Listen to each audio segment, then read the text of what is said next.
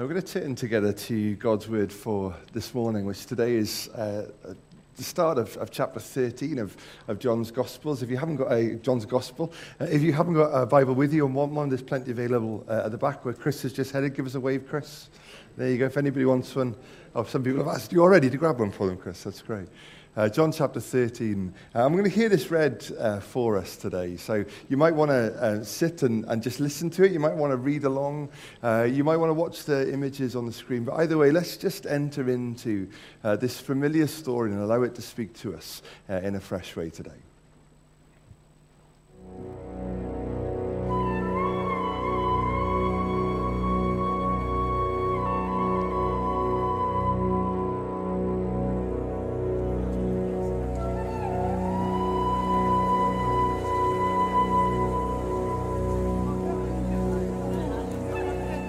It was just before the Passover festival.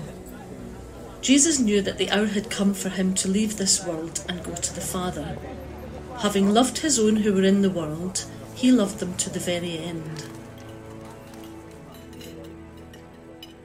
The evening meal was in progress, and the devil had already prompted Judas, the son of Simon Iscariot, to betray Jesus. Jesus knew that the Father had put all things under his power, and that he had come from God and was returned.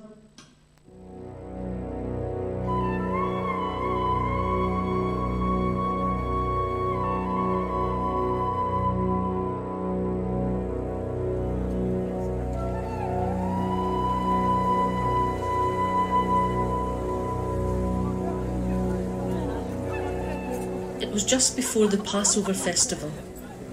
Jesus knew that the hour had come for him to leave this world and go to the Father. Having loved his own who were in the world, he loved them to the very end.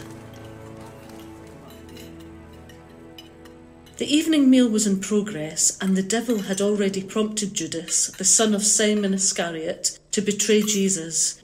Jesus knew that the Father had put all things under his power, and that he had come from God and was returning to God. So, he got up from the meal, took off his outer clothing, and wrapped a towel around his waist. After that, he poured water into a basin and began to wash his disciples' feet, drying them with the towel that was wrapped around him. He came to Simon Peter, who said to him, "Lord, are you going to wash my feet?" Jesus replied, "You do not realize now what I am doing, but later you will understand." "No, you shall never wash my feet." "Unless I wash you, you have no part with me." "Then, Lord, not just my feet, but my hands and my head as well." "Those who have had a bath need only to wash their feet. Their whole body is clean, and you are clean, though not every one of you." For he knew who was going to betray him, and that was why he said not everyone was clean. When he had finished washing their feet, he put on his clothes and returned to his place. "Do you understand what I have done for you? You call me teacher and Lord, and rightly so, for that is what I am. Now that I, your Lord and teacher, have washed your feet, you also should wash one another's feet. I have set you an example that you should do as I have done for you. Very truly I tell you, no servant is greater than his master, nor is a messenger greater than the one who sent him. Now that you know these things, you will be blessed if you do them."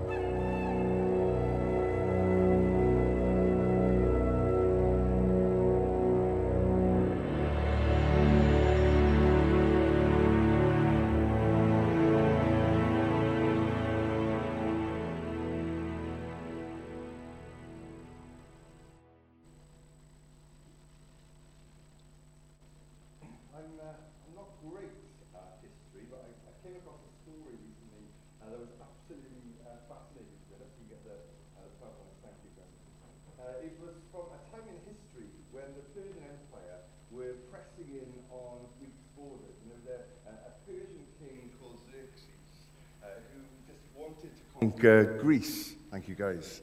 And he was desperate to conquer it. If you're an emperor or a king, you get to decide this. I just want that territory. I want to go and take it. And so he's marching his army towards Greece. But the trouble is there's this huge river that lies in their way.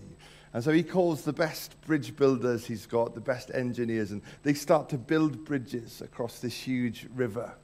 And they're nearly there. They're nearly across, and the armies, they're waiting to go pumped and primed and ready to go storming into Greece.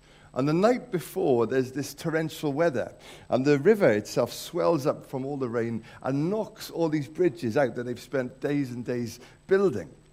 Now, Xerxes is so furious about this that he commands that the river should be punished for stopping him doing what he wants it to do. So he commands that the men grab 13 chains, these huge, massive chains, and whip the river. You can read this in history. This actually happened. They actually went and got some hot irons and branded the river as well, as if that would hurt it and punish it. And all the time they were given a phrase that they were meant to be saying to the waters, "You salty and bitter waters, you will be punished for trying to prevent Xerxes from getting into Greece." And I wish I could say that was the only time that ever happened, but Xerxes on another occasion wanted to kind of build something up on this mountain. He wanted to carve a path through it. Now, no lie at all. He was so worried about this big building project that he wrote a letter to a mountain. I don't know if you've ever tried this. I don't know where you'd post it, but he wrote a letter to the mountain saying, "If you cause me trouble when I'm trying to carve a path through you, I will have you leveled to the ground, and no one will ever remember the name of you ever again." Now, we read that story, the emperor's complex, the Xerxes complex, and we think, well, that just sounds so ridiculous. I mean, who would try to punish a river? Who would write a letter or say something to an inanimate object? That's ridiculous. But I wonder how many times for us, when we've been typing something on our phone and we just can't get it to work, we've been tempted to throw it. How many people have thrown their mobile phone? It's more than that. Come on, you can be honest. How many people have shouted something at something else or thumped the car when we've been trying to do it? And all that shows that it's not just kings and people in power that have this problem. We all have this problem with this thing called entitlement.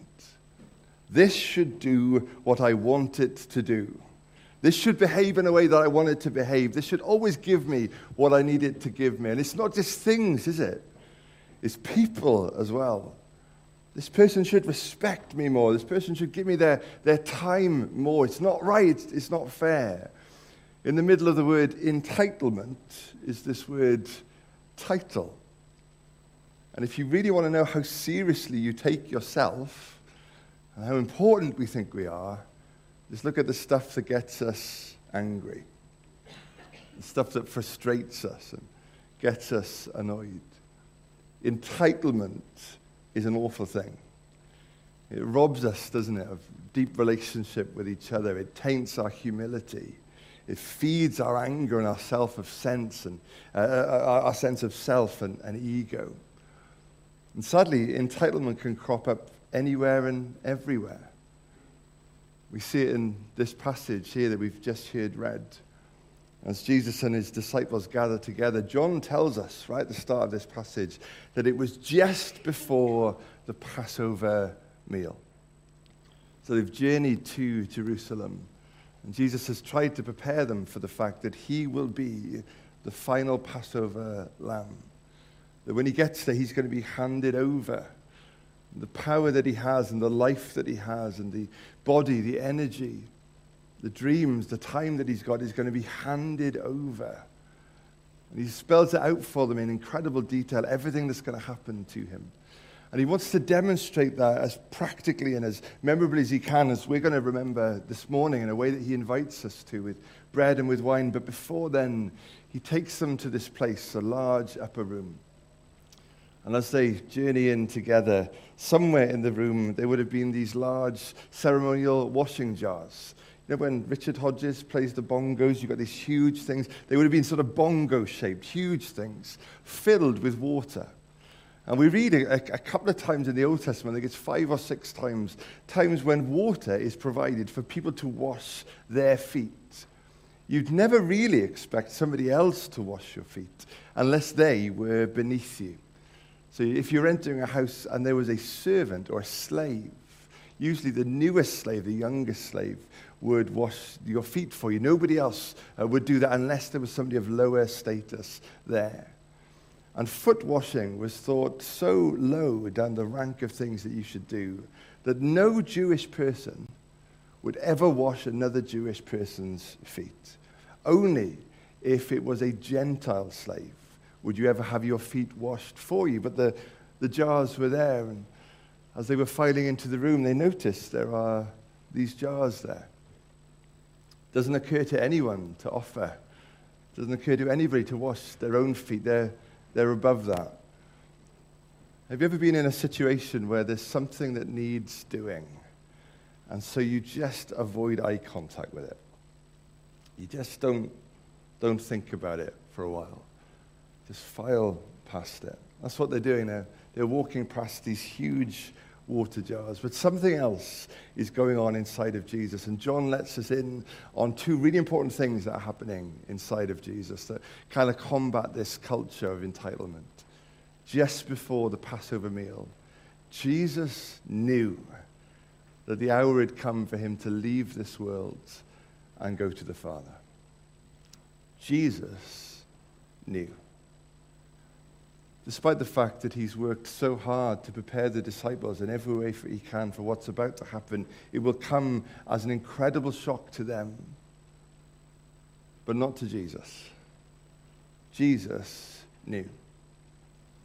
And Jesus isn't at this moment just knowing that it will come. He's knowing that the hour has come, that this is the night, at a time when he could be forgiven of thinking of himself. He's still thinking about others. Having loved his own who were in the world, he now showed them the full extent of his love. I love John's writing, and John's got this way of taking a Greek word that means two different things and putting them in a context where both are true. And this word here, the full extent of his love, can either be translated as he showed them the limit of his love, or that he loved them to the end. If you want to know who Jesus is, Jesus doesn't love you a little bit. He wants to show you the full extent of his love, the full limit of his compassion, his affection, his adoration for you, the limits of his love. This is who Jesus is. And he loves us to the end. He doesn't just love us when we're performing well, or when life is good, or when we say the right things, or believe the right things, or don't do the wrong things. He loves us to the end of ourselves, to the end of our faith, to the end of our energies. This is who Jesus is. And this, in this moment, remarkably, is what is going through Jesus' heart. This love that he feels for them. And it says here that he showed them. Love has to be shown, doesn't it? Somebody once wrote brilliantly on the theme of giving, that it might be possible to give without loving, but it is impossible to love without giving. Love needs to show itself. It needs to be expressed. Love that is hidden or unexpressed is a bad thing for us. And Jesus wants to show his love. And of course, John is hinting to everything in this one verse that it's the night before the Passover. So this meal won't be the only way that it's shown, but it's shown in part here. The love that he has. And I wonder today if Jesus wants to say to some of us, and this might be the only reason you've come today, is just to hear this. Will you create space for me to show you how much I love you? Jesus takes them. He doesn't have to do this. It's not en route. He takes them to the upper room because he wants to show them something. And maybe today Jesus just wants to say, will you make space for me to show you how much I love you? Because we need reminding, don't we? We need reminding. There's something else going on in Jesus. Jesus knows that his time on earth has come to an end, but that's not all he knows. Jesus knew that the Father had put all things under his power, that he'd come from God and was returning to God. Jesus knows these things. What did the Father put under his power, literally in the Greek, into his hands? All things. Everything. Heaven and earth dances to his authority. The wind goes where he sends it. Disease flees at the name of Jesus. Demons themselves go running in his presence. Death itself lets go of its victims when Jesus stands and calls their name. Everything is under Jesus' power. God did not put Jesus into a corner and force him to the cross. It's in Jesus' hands now. And so what will Jesus do with these hands that have all authority, all power? Well, in a moment we'll see what Jesus does with those hands. Those two things are so interesting, aren't they? Love. He's filled with love. And yet at the same time he commands all power. Love and power. It seems to me that we live in a world that loves power. And we can name people, can't we? Easy people that we can sort of have a go at for loving power, but the truth is that sense of entitlement runs through each and every one of us. I had to catch a train recently to go into town for a meeting, and it was so interesting on that train. Somebody was sat on a seat a few rows in front of me and got up to go check something, and somebody else sat there. And when that person came back, they said to that person, "Oh, I'm so sorry, you're in my seat." Well, that seat had belonged to that person for about 30 seconds, if nothing more, but somehow it was unthinkable that they would have to go and find another seat. No, I chose this seat, and we're like that, aren't we? In big ways and small ways, this is mine, and you can't have it because I'm too important to give it up to you. We love power, and in a world that loves power, Jesus shows us here the power of love. Turns it on its head. It's interesting to me that the power without love could lead to manipulation, couldn't it? If we're capable of something, but we just don't care, there's no concern, we can use that power to make what happen what we want to happen. It just leads to manipulation. Love without power is just going to lead to frustration. If I care deeply, but I have no capacity to do anything about it. But love and power, power, especially led by love, is going to lead to transformation, and that's what we're about to witness here. So Jesus has these hands that are filled with power from on high.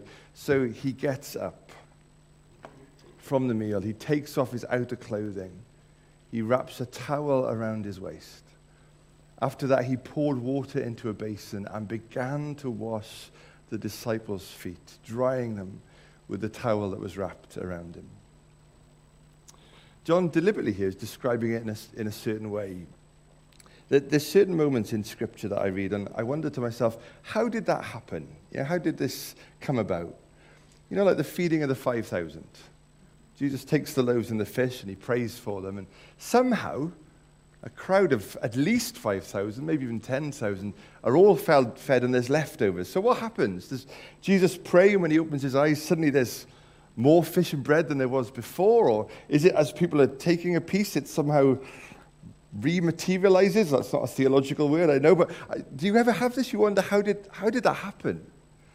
That moment when Jesus calls Lazarus out of the grave, and he's been bound in grave clothes and placed in a tomb that has steps going down to it. And they roll away the stone, and Lazarus is there. How did he get up the steps?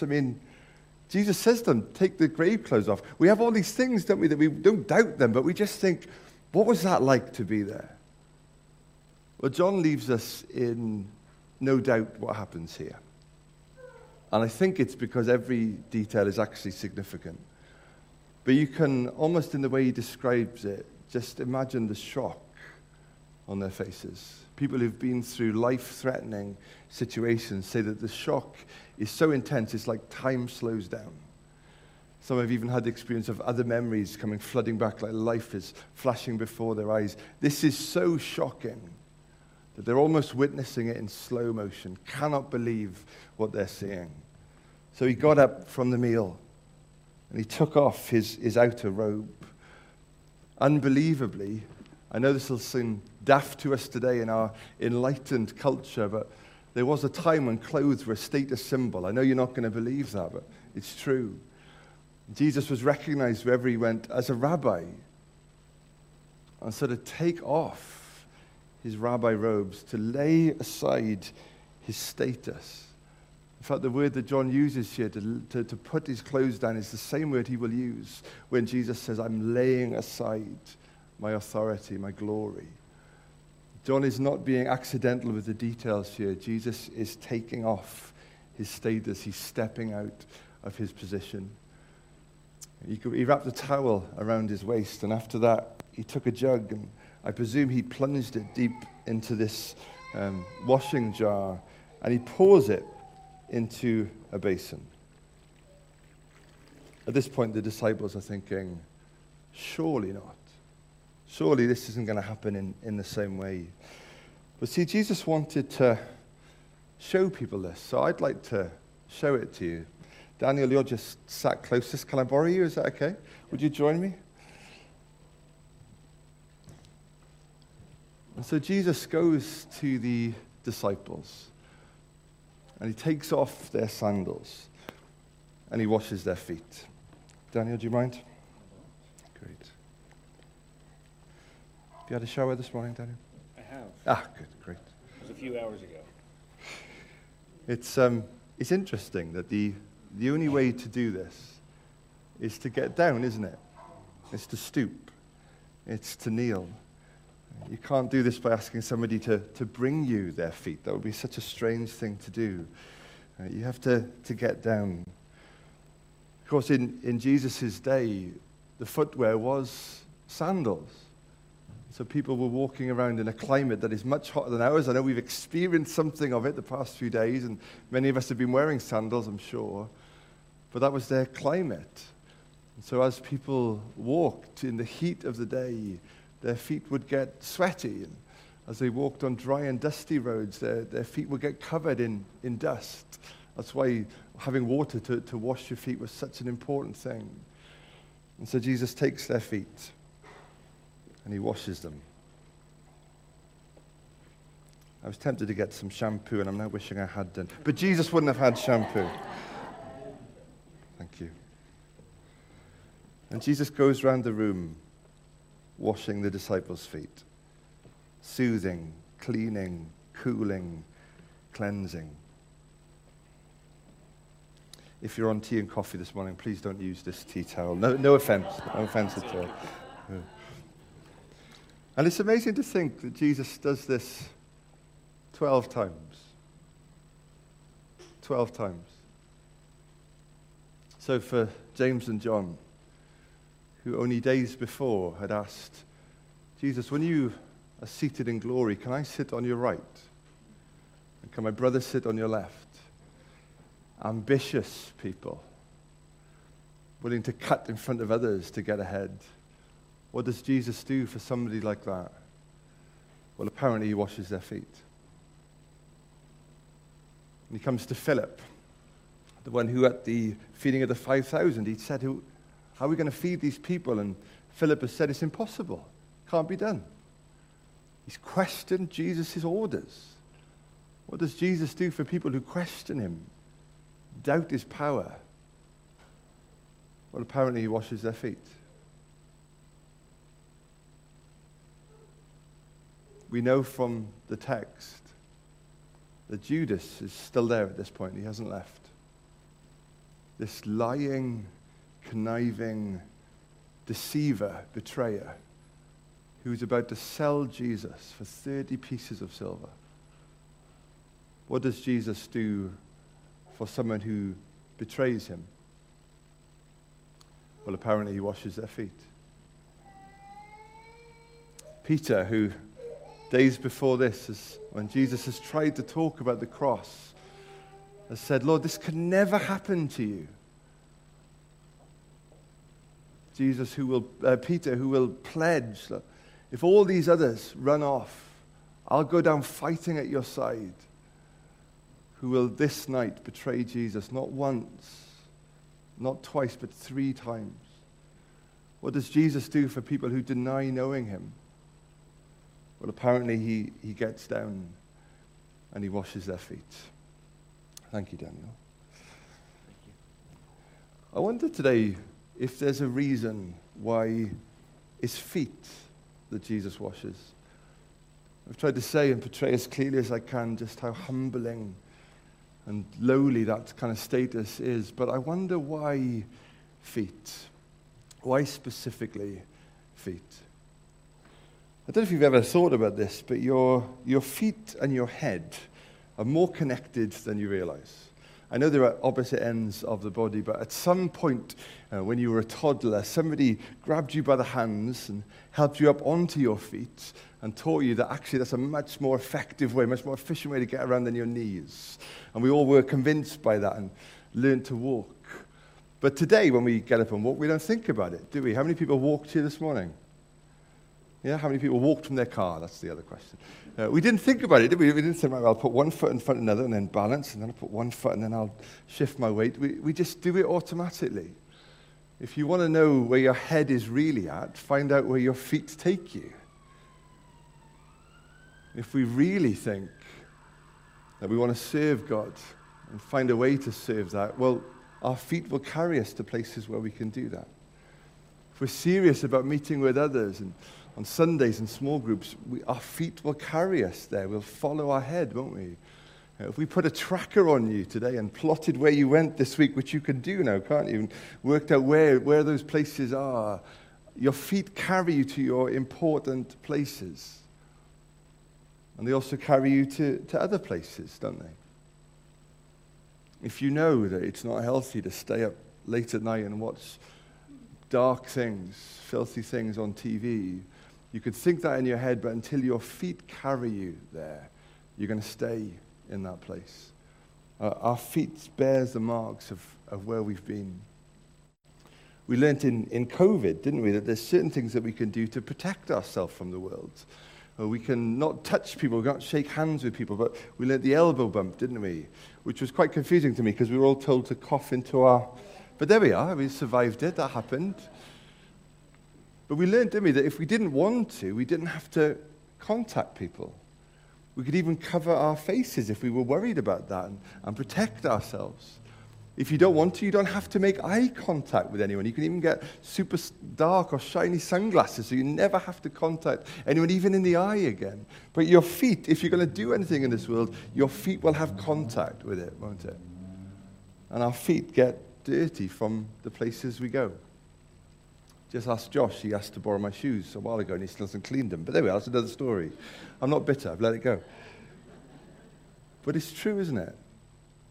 That place that contacts the world is the very place that Jesus wants to touch and that Jesus wants to cleanse and heal.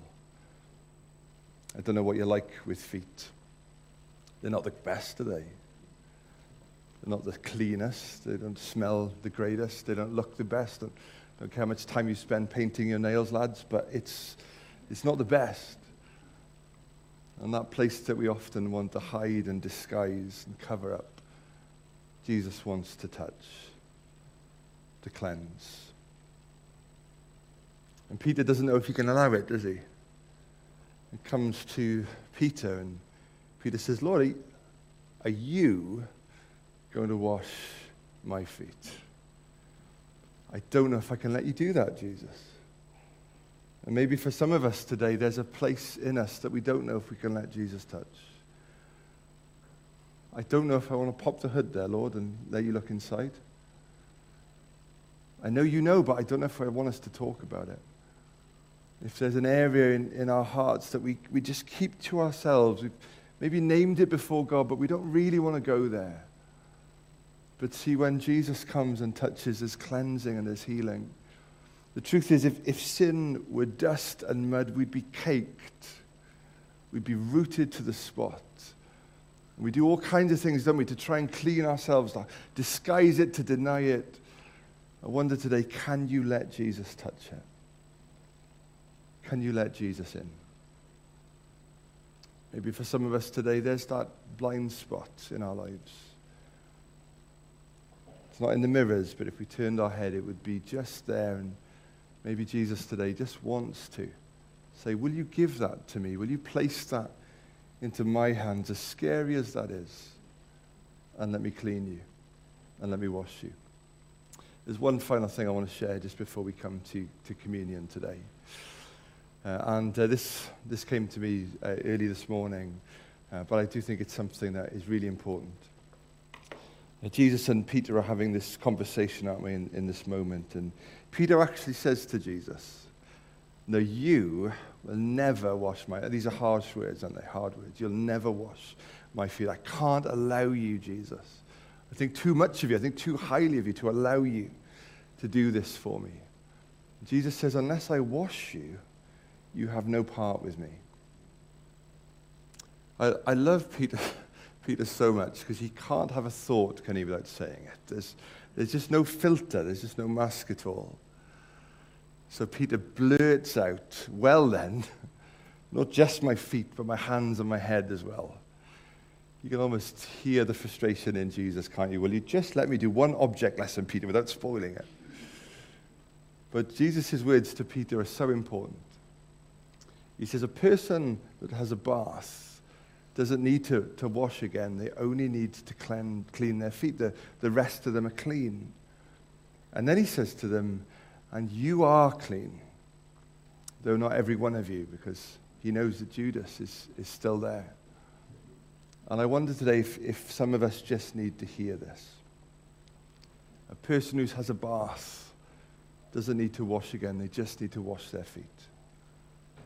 I'm standing this morning over the top of the baptism pool, and that's a huge symbol for us of what Jesus does in our lives, doesn't it? There's one man in the New Testament, I haven't got time to go into the whole story now, but a man called Saul who became Paul, who at one point receives a healing from Jesus. His eyes are opened. And then the man that is leading him to Jesus says to him, now what are you waiting for? Get up and be baptized and wash your sins away, calling on his name. And that's an invitation to everyone here today. Wash your sins away. If you've never done that, we'd love to talk to you about the power of this public symbol of saying to Jesus and saying to the world, I'm clean because of Jesus. I'm free because of Jesus. Sometimes we fall so far, we wonder, can I start again? Sometimes there's things in our lives that we know shouldn't be there, and we tolerate them long enough that we wonder, Lord, are you in my life at all if I'm living with this? Am I even saved if I've become this person? And I wonder if Jesus just wants to say to someone today, you are clean. You might need to wash your feet. You might need to give me that thing that you hold secret, that you hold secure. You might need to let me touch that which you don't really want to let me touch. But you are clean. It's amazing, those words that we were singing earlier really struck me. I am redeemed. I am restored. By your Spirit, I am free.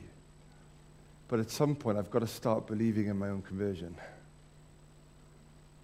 I've got to trust that that's true.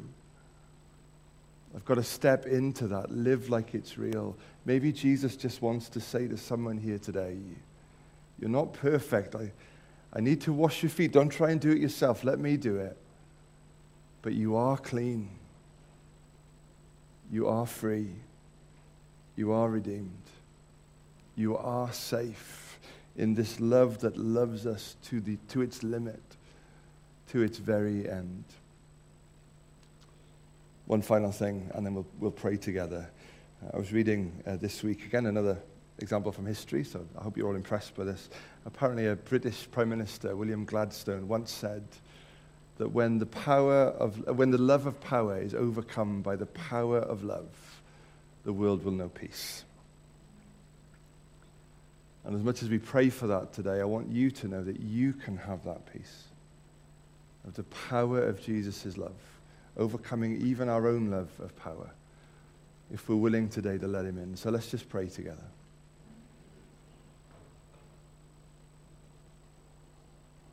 I'm sure for some of us today, we've already, as we've been listening, been personalizing this. And we know what it is we need to bring to Jesus today.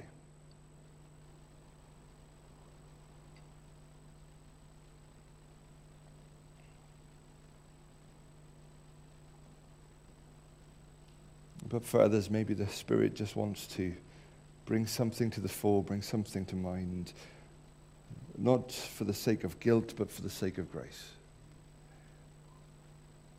And because in Jesus' hands, all that has clung to us has no power.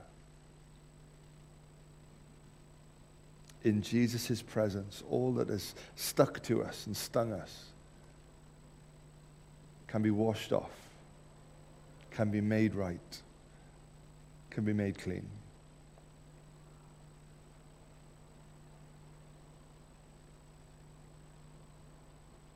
For I am convinced that nothing in all creation is able to separate us from the love of God in Christ Jesus our Lord. You are clean in Jesus' name.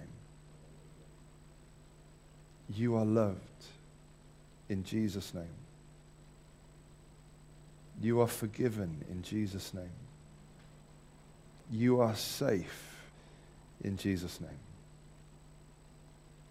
So, Father, I pray that this might be a safe place, especially today as we come around your table. Might this, Lord Jesus, be a safe place to open our hearts to you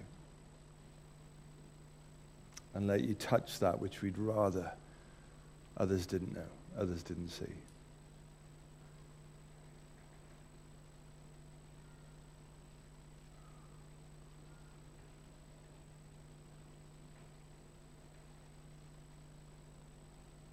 And Father, as we receive that afresh today, might you inspire us that if you, Jesus, wash our feet, how much more should we wash each other's feet? So, Father, would you strip away those things that the world will pile upon us, a sense of importance, a sense of power, a sense of position. Help us to shed those things by your grace, that we might step into your grace. Servant and King, this is our God.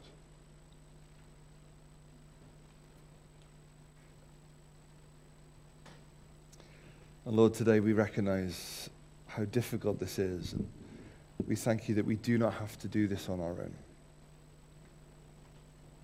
We thank you, Father, for your promise that we will be clothed with power from on high. As Holy Spirit, you rest upon us and remain within us. That you bring to us that overflow, that avalanche, that tidal wave of your love.